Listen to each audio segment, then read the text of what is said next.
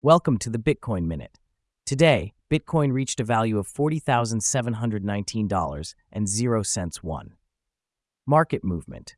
Bitcoin has encountered a pullback, retreating from the $45,000 mark and dipping under $43,000. A bearish trend hints at potential further losses, with a risk of dropping below $40,000. 2. Regulatory developments. Major financial players like BlackRock and Fidelity met with the SEC, indicating progress towards the potential approval of the first spot Bitcoin ETF. Number 3. Adoption stories. El Salvador continues to blaze trails with plans to issue Bitcoin-backed bonds aimed at constructing a Bitcoin city, showcasing further commitment to the cryptocurrency.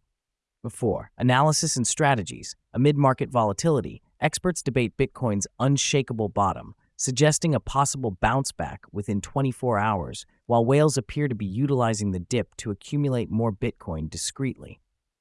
Number 5. Security concerns. Insomniac Games, known for the Spider-Man series, faces a Bitcoin ransom threat, with hackers demanding a hefty sum to prevent leaks.